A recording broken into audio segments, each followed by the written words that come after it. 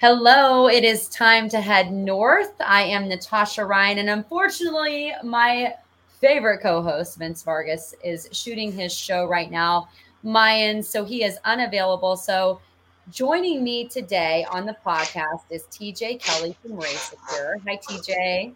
Hi, Natasha. How are you? I am well. Thanks for joining us. And of course, my wonderful CEO, and I'm not just saying wonderful because he's on the call, Steve Hernandez. Steve, thank you for carving out time. Thank you for having me, Natasha. Okay, so I want to start with a little bit about what RaySecur's mission is, what you do, and then I want to talk about the growth that I've gotten to personally witness, which has been fantastic. But TJ, just kind of speak to what RaySecur does in case listeners aren't familiar with your company. Sure, and thank you for the opportunity. Thanks for having me today. So RaySecur, we are the standard in mail security. As soon as we say that, everybody thinks we mean email. We do not. We mean physical mail, postal mail. We make a technology product. You could think of it like X-ray, though it is not X-ray. It is on the other end of the spectrum, which makes it totally harmless and perfectly safe for operators to use. And we can see through mail packages, envelopes, parcels, cardboard boxes, anything except metal, given that it is not X-ray. And we back that up with a support service with our chief security officer, who I believe is actually going to join us in a little bit. Will Plummer is a 25-year U.S. Army veteran and a EOD and explosive ordnance disposal expert. So he and his team back up all of our clients. If they get something in the mail, they can see through the package and they can tell there's powder in there, there's liquid in there, there's wires, batteries, that kind of thing. Something that shouldn't be inside your regular mail. They call us. Our team can remote into the system, see what they see, and we can usually talk them off a ledge a little bit, explain to them, listen, I don't know why there's 2 wires and a battery in there, but there's no blasting cap, there's no explosive. It's okay for you to open that. Oh, it turns out it's a singing birthday card. Great. All right, everybody safe. Have a good day. Right, that kind of thing. So that's the service we provide. Do a lot of work in corporate, do a lot of work in corrections, do a lot of work in some residential executive protection type stuff. So yeah, it's a world that's much bigger than most people realize. So that's Absolutely. what we do, mail security. All right, Steve, a little bit about your background, please. Yeah, well, so great to have you on. I started off in the Army, was in the infantry, got out of that, got into some of the high-risk security stuff, and then started to do security consulting work, did the executive protection circuit for a while, training circuit for a while, currently, sworn law enforcement officer, both in a reserve and then a fully commissioned standpoint out of state. I've really been passionate about building an organization that's focused on managing customer risk. You guys sound like you're a very integral part of that on a day-to-day basis with a lot of very valuable customers. So I'm excited to have a conversation about it. And I'm already like the wheels are spinning. So what I originally thought we were going to talk about, I'm already tabling because Steve has an entrepreneur's heart. We all know who knows Steve. And I'm thinking about, I mentioned that I've had the ability to watch you guys grow in like a year and a half. And it blows my mind how successful you've been.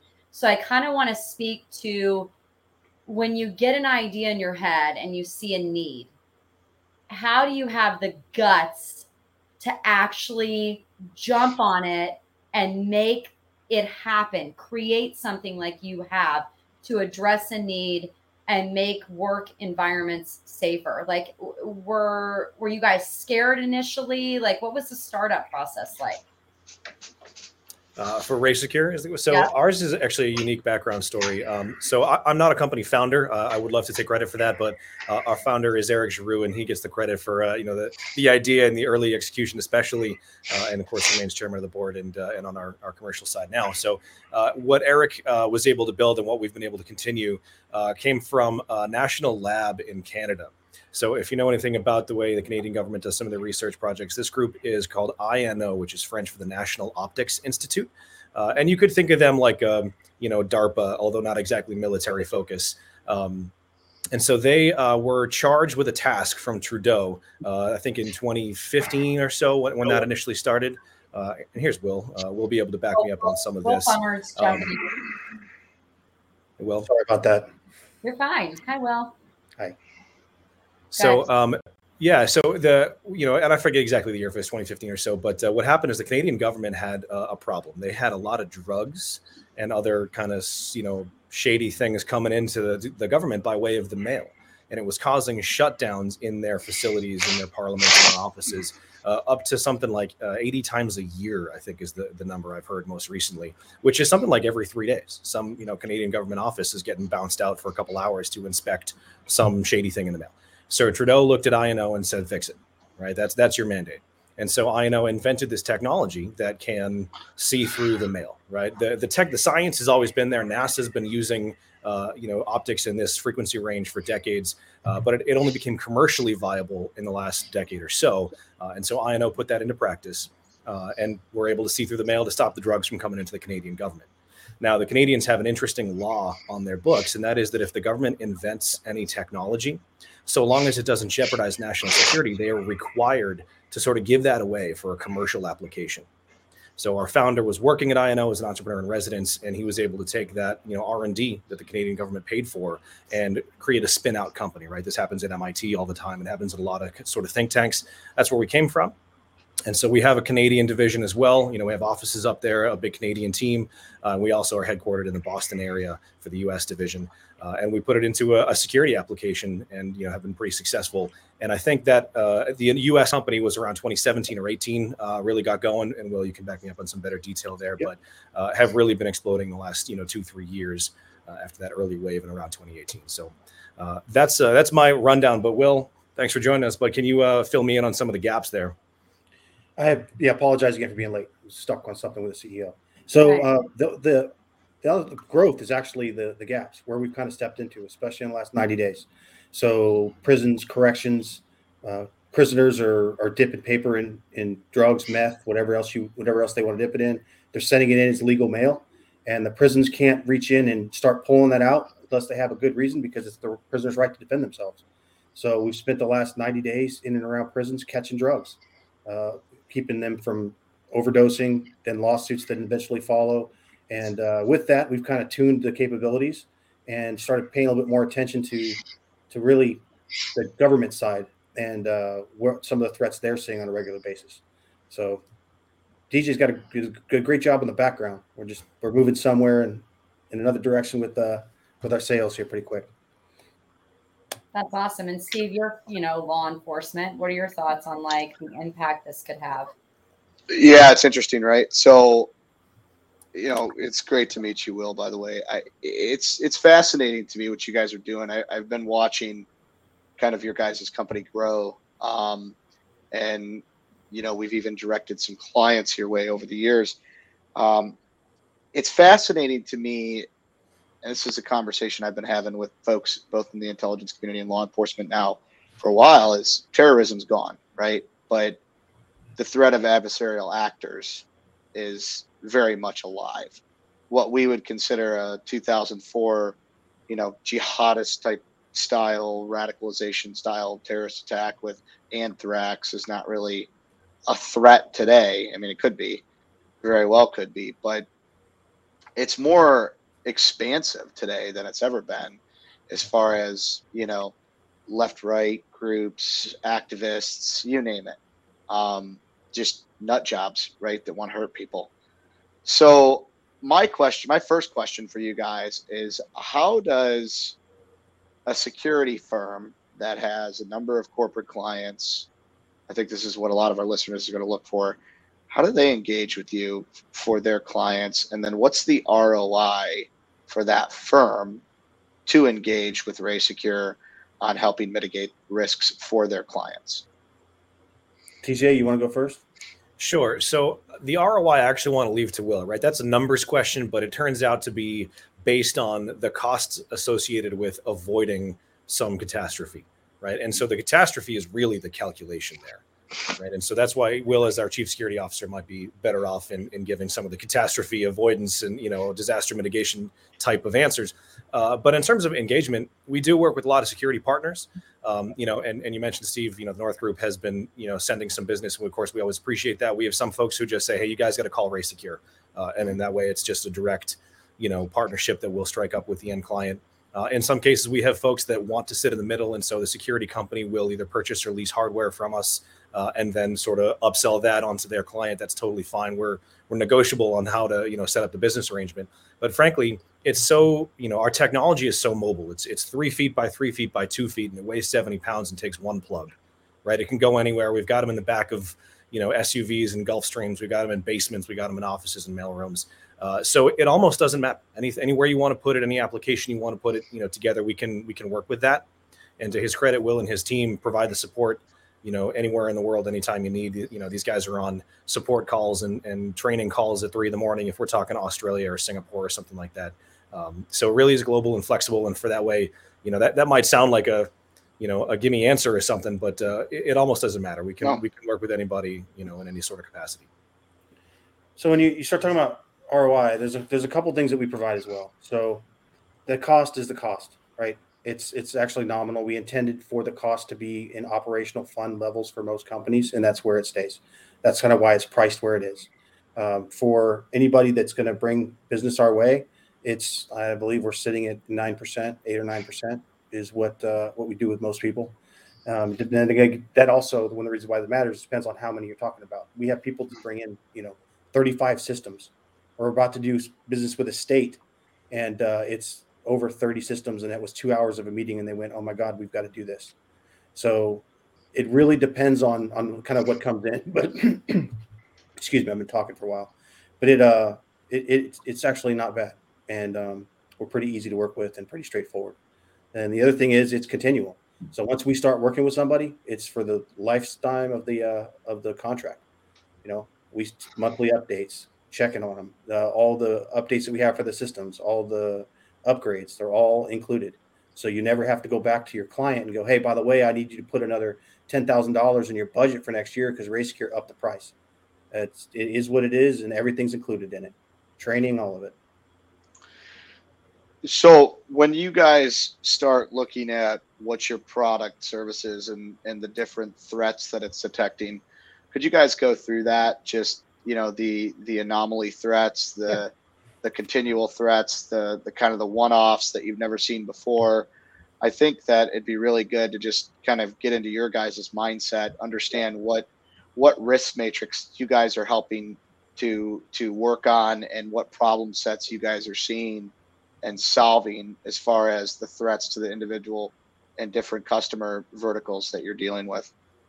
Yeah. So let's look at it in 3 different setups. So most of the time inside the places they're being targeted, there's no X-ray, there's nothing in there except somebody who's been told, "This is poster 84 from the USPS. Look for anything that looks like this," and that's what you're supposed to key off of. Well, threats don't look like that anymore. Majority of the things that show up nowadays are insider. It's hard to misspell a CEO's name because Google won't let you misspell it. So they don't look like the traditional mail threats that we've got. So scenario number 1, you've got 3 people charged with taking care of the entire company. Scenario number 2, let's say they've got a screening program in place. The threats that they're going to look for are going to look a little bit different, right? Because they're a bit larger. And then you got an X-ray on the other end. We help because we see things that X-ray can't see. A lot of the threats that you see nowadays are less than half an inch thick and weigh less than 10 ounces because you can put them in a collection bin with a couple stamps and have them delivered. Majority of the threats now are also getting more personal in nature, where the CEO or they know a little bit about them. So there's a lot of intimidation, coercion, just straight up, "I'm going to write something down and put something horrible in here to send to you." Like you said, terrorism is over. Well, I mean, it's a little bit different way of thinking about it, but it's dang sure not 2001 anymore, right? So what shows up are caustic powders. People are putting caustic soda, powdered bleach, things that are actually intended to cause harm on the other end inside of a package and sending it in. You're not going to find, bombs, but we find a lot of feces. We find a lot of biological threats that end up getting sent into companies because they're upset. Bloodborne pathogens. All these things that are anomalous that an X-ray is not going to pick up is what the threats are gravitating towards, because they're smaller, cheaper, easier, and people are honestly getting meaner. So 2017, it was white powder, was usually talcum. Now, if you look at it, you actually have to worry about ricin. That's happened every year in the last 5 years and every presidency since 2003. And you got to worry about somebody putting something in there to try to get somebody sick. So, yeah, and when I say terrorism is no longer, I'm being facetious, just based on the infrastructure as a government, as a nation that we put in place post 9/11.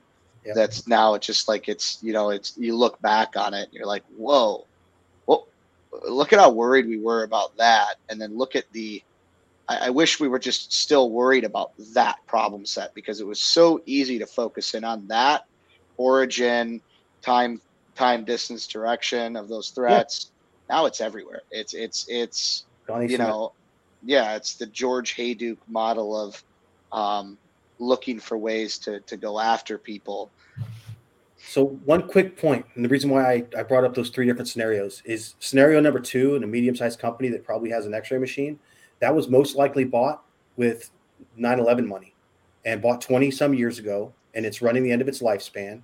And if the trainer or the person that's running the program is even still training people on it, it's probably not being used effectively.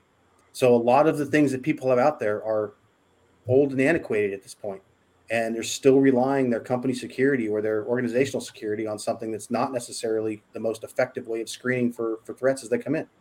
I want to talk about 2 things now, because this we run into problems where we go into systems and see things not integrated and antiquated, and they aren't protected. They have this false sense of protection.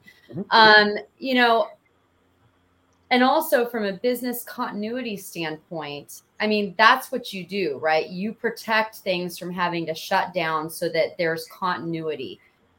Security in general, the hard pitch, right, is to get people to see you need to spend the money now to prevent the money you're going to spend when catastrophe hits. So my question for you is, when you go in and you pitch the continuity of this and what it could do for a company, did COVID help companies realize, like, really wrap their head around business continuity and the importance of having something like what you provide, or is it still resisted? I think it did for the IT department, because I think the IT department became critical all of a sudden. They always were critical, but now everything has to work remotely and a bunch of other stuff. And we saw a lot of resistance during COVID because people were so unsure about what they were to come back to.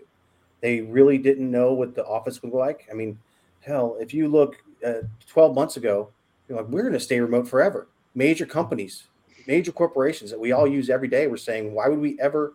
I mean, I don't think we get in trouble saying the name. Salesforce just built a brand new building in San Francisco, and then they abandoned their lease and took a millions and millions of dollar hit because they're like, we're not going back to that work model again.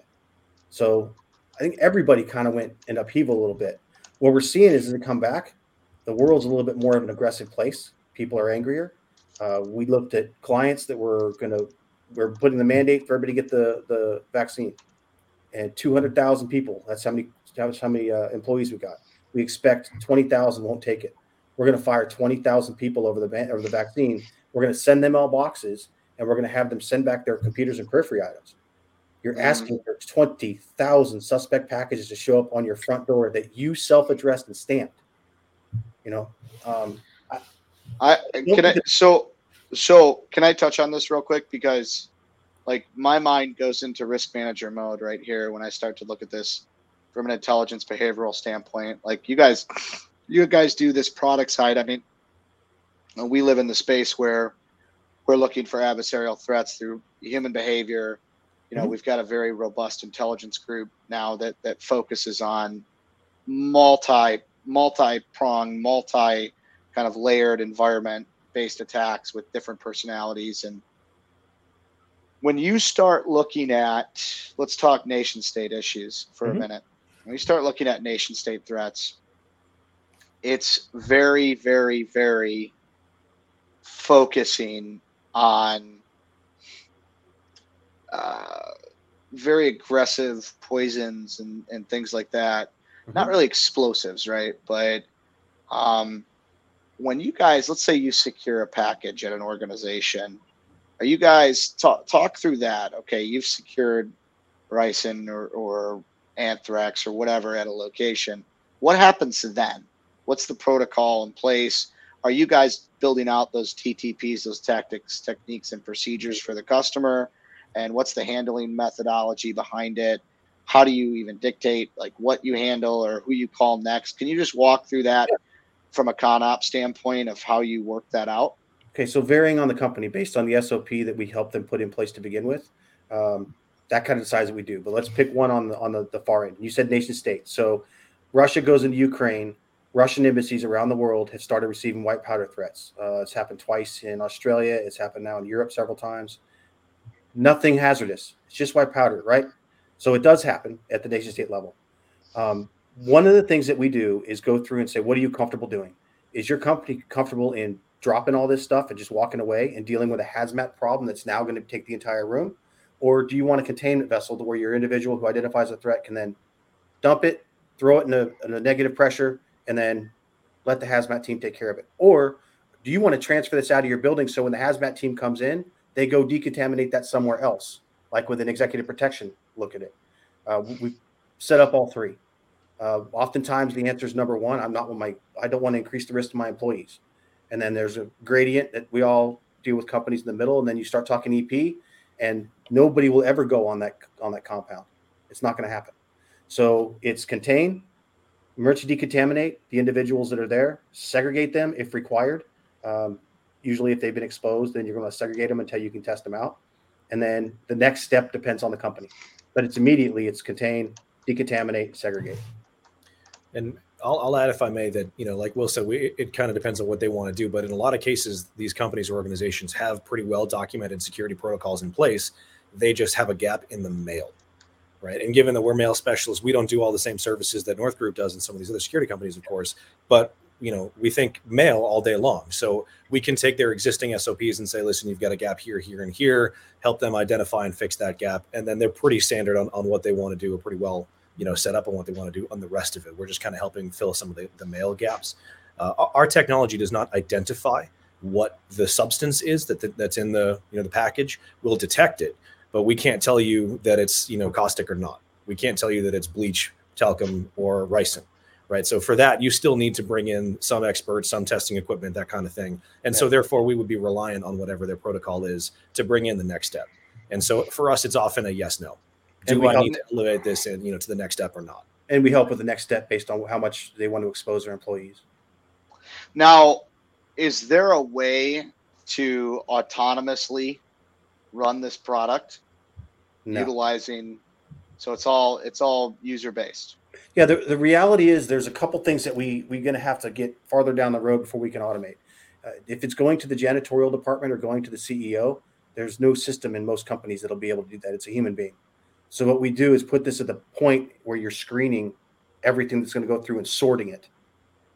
So that's why most of the time what people we deal with aren't security related folks, because that's not who's going to be sorting your mail, who's going to be screening it. No. That's why we rely on normal versus abnormal. The good thing about people is they're great at chain detection. So if you put somebody in that room that sees the same thing 500 times, bam, bam, bam, over and over again, when 501 shows up and it looks weird, all we got to know from them is it looks weird. And then we help them out with the solution on the other end of it. 100%. That makes total sense.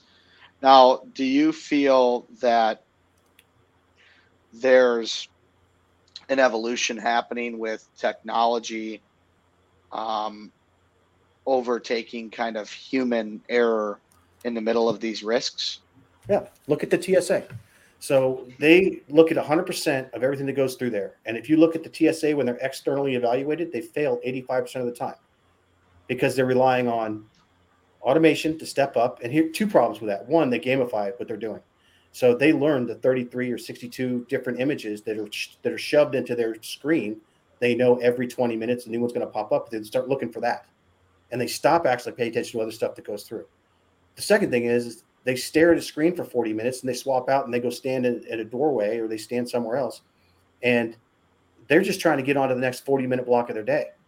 They're not actually invested in what they're doing beyond not trying to have something significant happen. But yeah, when you automate a lot of this stuff and you remove the human being out of the process, you end up with some unwanted consequences. Wow, you just made me feel really good about flying out on Thursday. Thanks, Will. Appreciate it.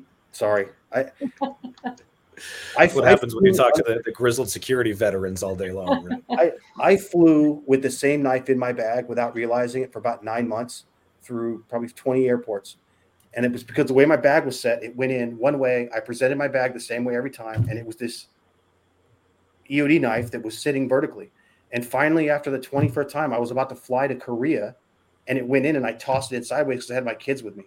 So it was sitting at about a 30-degree angle, and he pulls it aside. I got a $600 federal ticket for it, but I sat back and really tried to figure out. I had been in probably 15, 20 flights with that same bag.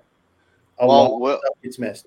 Will, they've got more Glock mags of mine at the TSA than and more 9mm and 40 Smith & Wesson ammo. The 40 Smith & Wesson ammo than I would care to admit. Yeah. But I mean, of course, as a red team security guy, right? I go into the airport. It's all a joke to me. Yeah. Obviously, it's absolutely ridiculous on so many levels.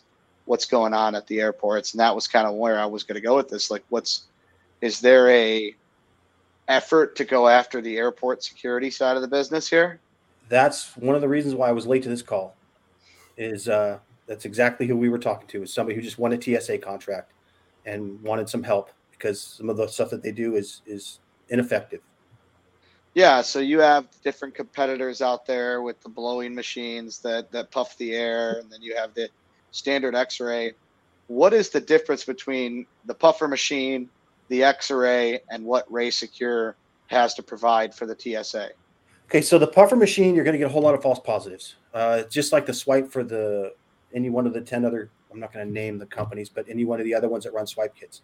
If you own, Steve, if you own any farmland, I mean, you look like you might have some, and you do any growing. Hey, now. If you grow anything, you walk into an airport with those puffer machines, you could end up with a false positive because you have fertilizer on you. Anything that their library says, I get hit all the time, less nowadays, but it's not from explosives anymore. I have hobbies in my garage that have high chemical contents that end up making me get pulled aside and search for 40 minutes. The X-ray is obviously only visual. The downside to X-ray is that's why that knife got through. I presented my bag in a certain way over and over and over again. And we've all been in an airport on the other end of an X-ray machine and went, oh, Jesus, I forgot I had that in my bag. How many times did something more than your pistol mag get through? A few. Yeah, right.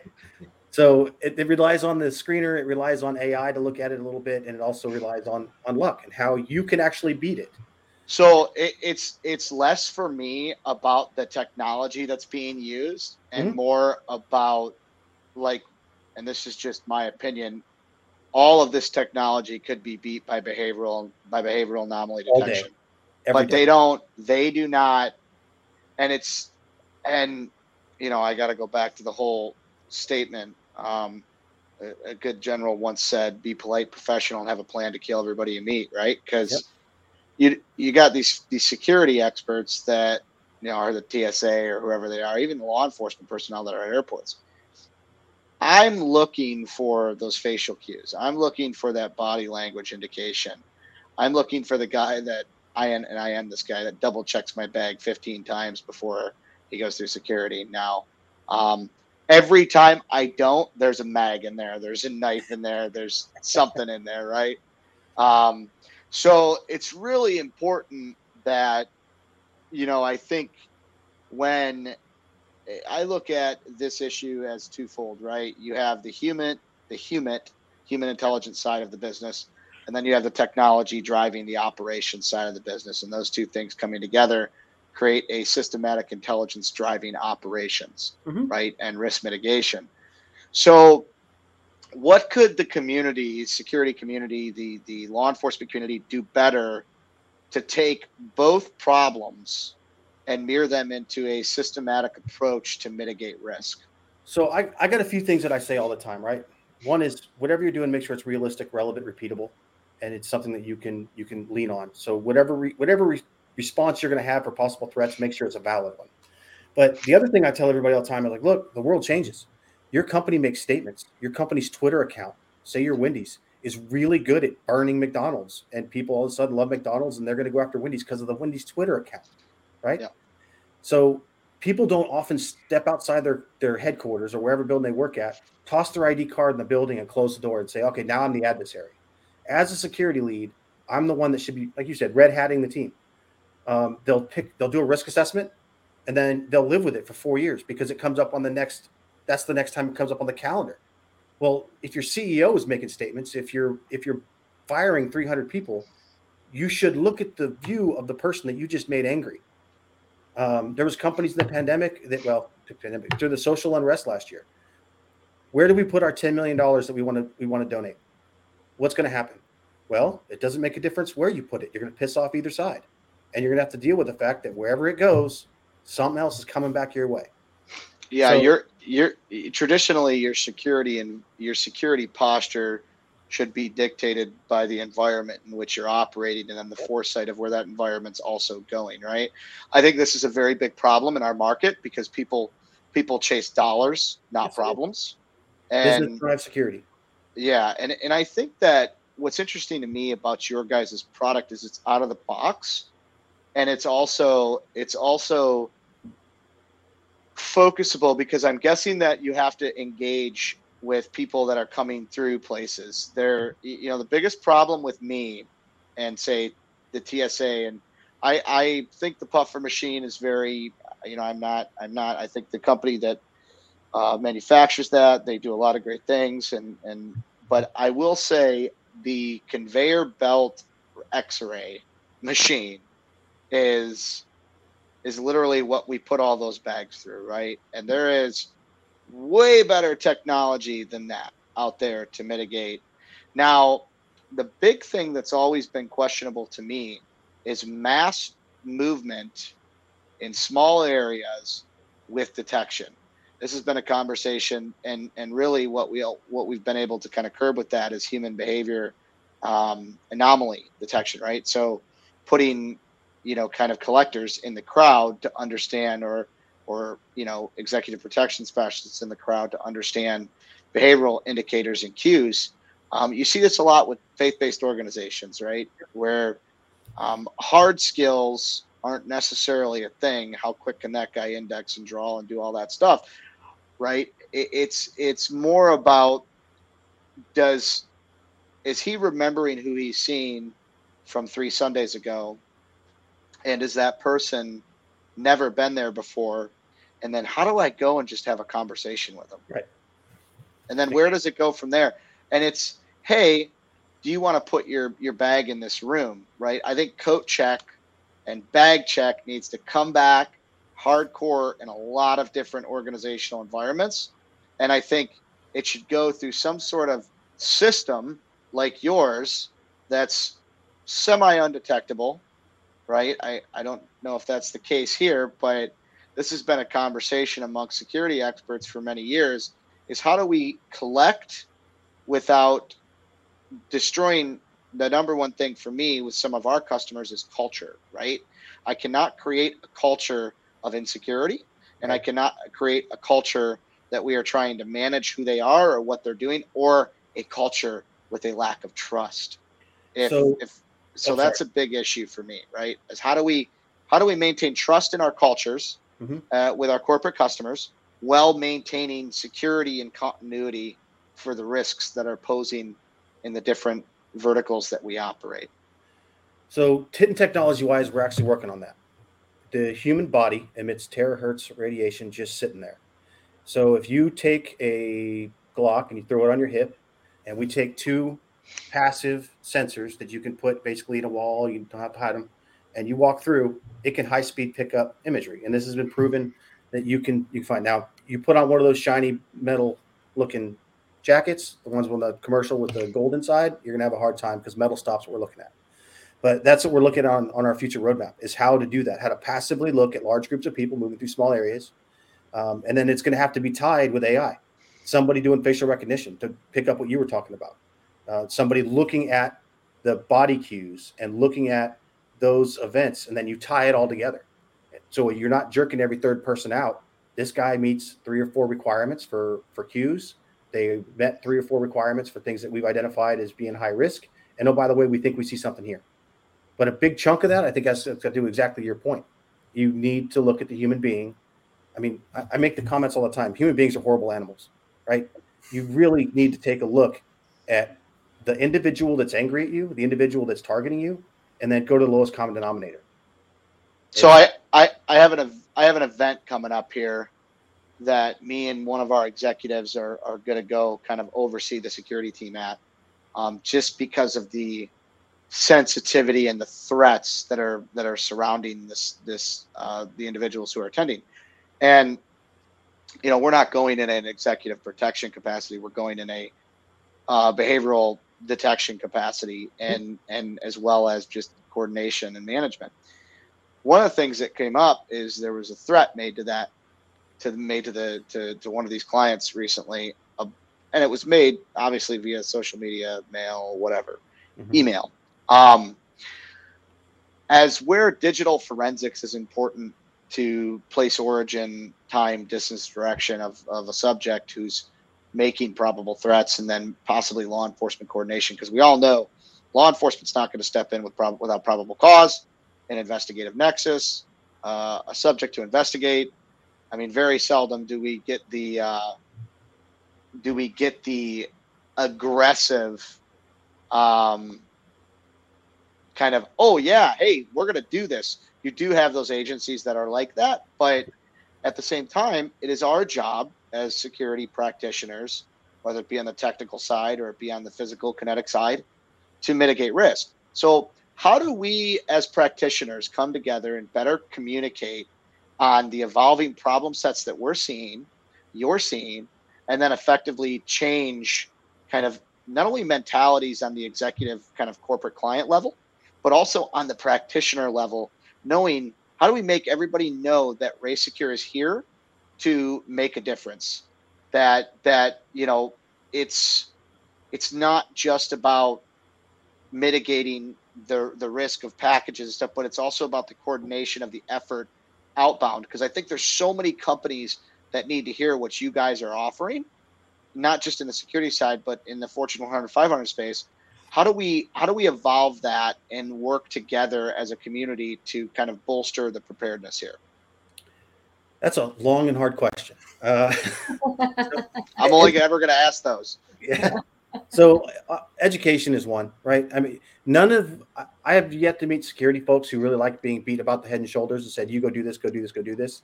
It needs to be, an open conversation where somebody says, look, we have a problem. We think we know the folks that can solve it. They're work with you from beginning to end, from the individual screener all the way up to the best protective procedures you might want to use for ricin that really have nothing to do with what we do except detection. We do a lot of stuff to try to get exactly after your point. We do a lot of the webinar stuff. We're sitting here doing this for that reason. I do not like cameras. Like most security folks, we should be uncomfortable in front of them, right? You're supposed to not want to sit in front of a camera and pontificate. You just want to go do work and break things. But things like this, I think a lot of what has to happen, and there's been some companies at EP that have done a very good job of it, breaking down barriers of my secrets. What I do is my proprietary task and purpose, and that's how I get to my end state. Education and a whole lot of talking, I think, is what the solution is going to be. Yeah. If you look at successful EP companies, they have a very good footprint on social media, and people know what they're going to do. And there's names out there that I'm not going to name because there's a lot of stuff going on around them, but people who just opened the cabinet and said, this is how the sausage is made. I'm better at it than they are, and I'm going to be more personable than they are, and I'm going to make sure that you feel better than when you deal with me than you deal with them, but this is how you do it. If that makes sense. Yeah, no, it 100% does. And I'll tell you, I think that, there's so many great companies out there that do EP. There's so many great companies out there that do risk assessments. And then there's the snake oil salesmen that only care about the bottom line. Mm-hmm. And here's the thing. I think what you guys are doing is global. It's world changing. It's what we need. It's thought provoking.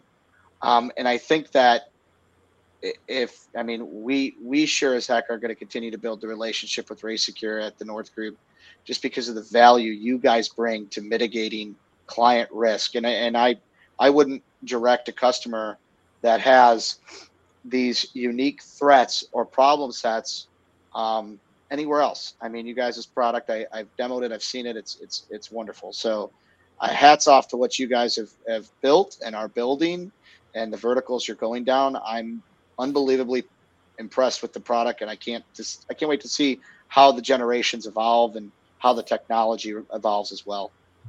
Yeah, it's fun to watch you guys grow, as I keep saying. I mean, it's crazy how much you've done it over the last year and a half. Before I wrap this, I do, and I don't know if you guys can speak to this, but what's like the craziest thing you've seen? I like getting these answers. Like, what's the craziest thing you've seen that even made you go, holy shit? Okay. So Will's going to have all the details, but I want to see if I can sneak in because, you know, so I'm on the commercial side, right? I'm in sales, I'm in marketing, I'm in these stuff just to do events like this and go to shows. But that affords me the opportunity to talk to a lot of folks early in the process, right? Folks who don't yet know that they have a problem, don't understand the scale and the size of the problem, that kind of thing. And so, for example, we, you know, on a call just yesterday, we had a prospect say they got a vial of blood in the mail. And this is a financial services company. There's no reason you should be getting anything like that. No. And yet, you know, somebody's unhappy enough to send a vial of blood. Who knows if it's their own or what's in it? Who knows? Doesn't matter, right? We got companies that intentionally deal in biological matter, you know, and some of them you've heard of, some of them you haven't. And so they get what you would expect for them to get, but they need to be extra sure that they are getting the right kind of stuff. And I have to be vague on purpose, but some of them are just a lot grosser than you would think. Right. So it doesn't necessarily have to be scary. It's just gross. And, you know, mail's gross anyway, but like, man, these people can really take it to the extreme. Well, so I'll even name names. So the presidential campaign going through the last one, Buttigieg was running for president and he's following Pence in Indiana. And the company just put there was a English grad student. And you should have seen what showed up to his house and what sent to his grandmother. There was some really, I mean, they went after the family. They went after everybody. And it was like, okay, the sex toys is one thing, but really intricate pictures of what was going on with him, his grandmother, and like all sorts of stuff. And then there's other companies out there, like go back to the biological threat. There's a hardware company out there that half of us probably use that people keep sending back their hardware just covered in shit. It's every other day. It's somebody just pooping in a bag or opening it up and just smearing it all around. Is that their way of saying that it's crap technology? I've been trying to figure that out. That's pontificating. I don't have them. It's a protest. Yeah, but it's more of a protest. That's got a smell coming into the mail. That's usually what stops them. Is that it does. That's defecating. Yeah. So what's crazy is somebody carried it all the way there. Some USPS mail carrier walked it all the way to the facility and then dropped it off. Think about that. That's it. Wow. You know, there's one other thing I want to mention here because this is something that's been bothering me tremendously about the security posture, especially here in the stateside. Face masks, right? Mm-hmm. Face masks have created an environment of anonymous behavior now, and you know, so where we have a package dropped off, we can source CCTV, we can get that document. I mean, like, there's so many issues now with people being able to kind of cloak their behavior. Mm-hmm. Are you guys seeing it hard to catch origin on certain things? No, not really. So we will at some point because people are smarter than we give them credit for half the time, but they're not smart enough on the process now. So they think, hey, if I just dump this in a box and send it, it's going to be anonymous. They can figure out who it is. It's not that hard. But a lot of times the reason why I say no is because people want to be found. They want to know. Like most of the time when someone picks up a legitimate threat, we had one in Canada last week. The company just decided to do some drilling. Somebody didn't agree with it, so they sent them in like 700 drill bits. Okay, great. It's a heavy box that shows up. That's your protest, but they put their name on it. And as soon as you put your name on it, they already know, the companies already know who the crazies are that send them in stuff. So unless they're really trying to hide what they're doing, it's pretty easy to figure out what's going on. And Steve, you talk about the social media stuff and, you know, the good EP companies that are doing the monitoring, and there's all these systems out there. And, you know, if for the security companies that are worth their weight, they're paying attention to that because it's obviously a common, you know, vehicle and channel for protest, if you want to call it that. we like to remind folks that mail is part of that escalation process and should therefore be documented and included by the security team in what they're looking at, right? Well, you watch our webinars and you've seen his shows. He'll talk a lot about, I'm gonna send a tweet to a company I don't like and they don't respond. I'm going to send an email to that company and they don't respond. Well, one of the next things might be I'm going to drop something in a blue collection bin and see if I can get a response out of this company. Yeah. And if the mailroom or the security teams overseeing the mailroom isn't plugged in to this trend, then they might not connect that person just escalated up one level and now it's physical. Now it's actually in the building and has the potential to cause harm for my actual employees. It's not just digital anymore, right? And mail is a part of that. Yeah, we're moving to the next step. So, like a lot of companies, and I've been in a whole lot of mailrooms now, and now I've been in a whole lot of prisons. There's a list, usually handwritten on the wall. I mean, go back to a movie. I'm glad I called that guy, with everybody's name written in lipstick, and it was at Billy Madison or Happy Gilmore, whichever one it was. Yeah. Right. Glad I called that guy. So that list is on almost every wall we walk into, and it's those are the people who have escalated threats before, and half of the time. They're caught digital first and they're caught physical. You talk to the EP team, you talk to corporate security, they know how those people got on that list. And they know the life cycle of their level of aggression, and they're expecting to not let them in the front door ever. But it's one of those wind vanes that you can throw out there and have for free low-hanging fruit. Yeah, absolutely fascinating, guys. I'm just so happy to get to meet and talk to both of you. I mean, I really think that there's I'll tell you, if you're listening to this and you need to engage with these guys, I would absolutely do it. If you feel like from a risk management, from a securities, experts perspective, these guys definitely can mitigate risk and know what you guys are doing. I mean, this is brilliant. I can't wait. I actually think that, we may have a couple ideas too, to look at how the threat anomaly game is evolving that I'd love to talk to you both about, because I just feel like we're missing the boat as an industry when it comes to this, right? And we have to stay ahead. One of our core fundamentals here at the North Group with our analyst team is, they have a lot of their billable work they do, but they also have a portion of their work that is absolutely not billable. It is R&D to understand what the threats are around the world and how they're evolving. So we're in front of it. So when we start to see it rear its head, we can get out in front of it and call you folks at RaySecur and say, hey, we need to kind of, build a buffer and a perimeter around this customer's intake and outbound communications. And you guys are definitely an integral part of what that would look like for sure. Awesome. We appreciate your time, really. Yeah. Thank you so much. TJ Kelly, Will Plummer with RaySecur, and of course, Steve and I with the North Group. Stay tuned for more blogs, podcasts just like this one. Visit our website, tngdefense.com. And again, you can get a hold of RaySecur if you want to chat with those guys. But thanks, everybody. Really enjoyed this. Have a great day. Thank you. Thanks.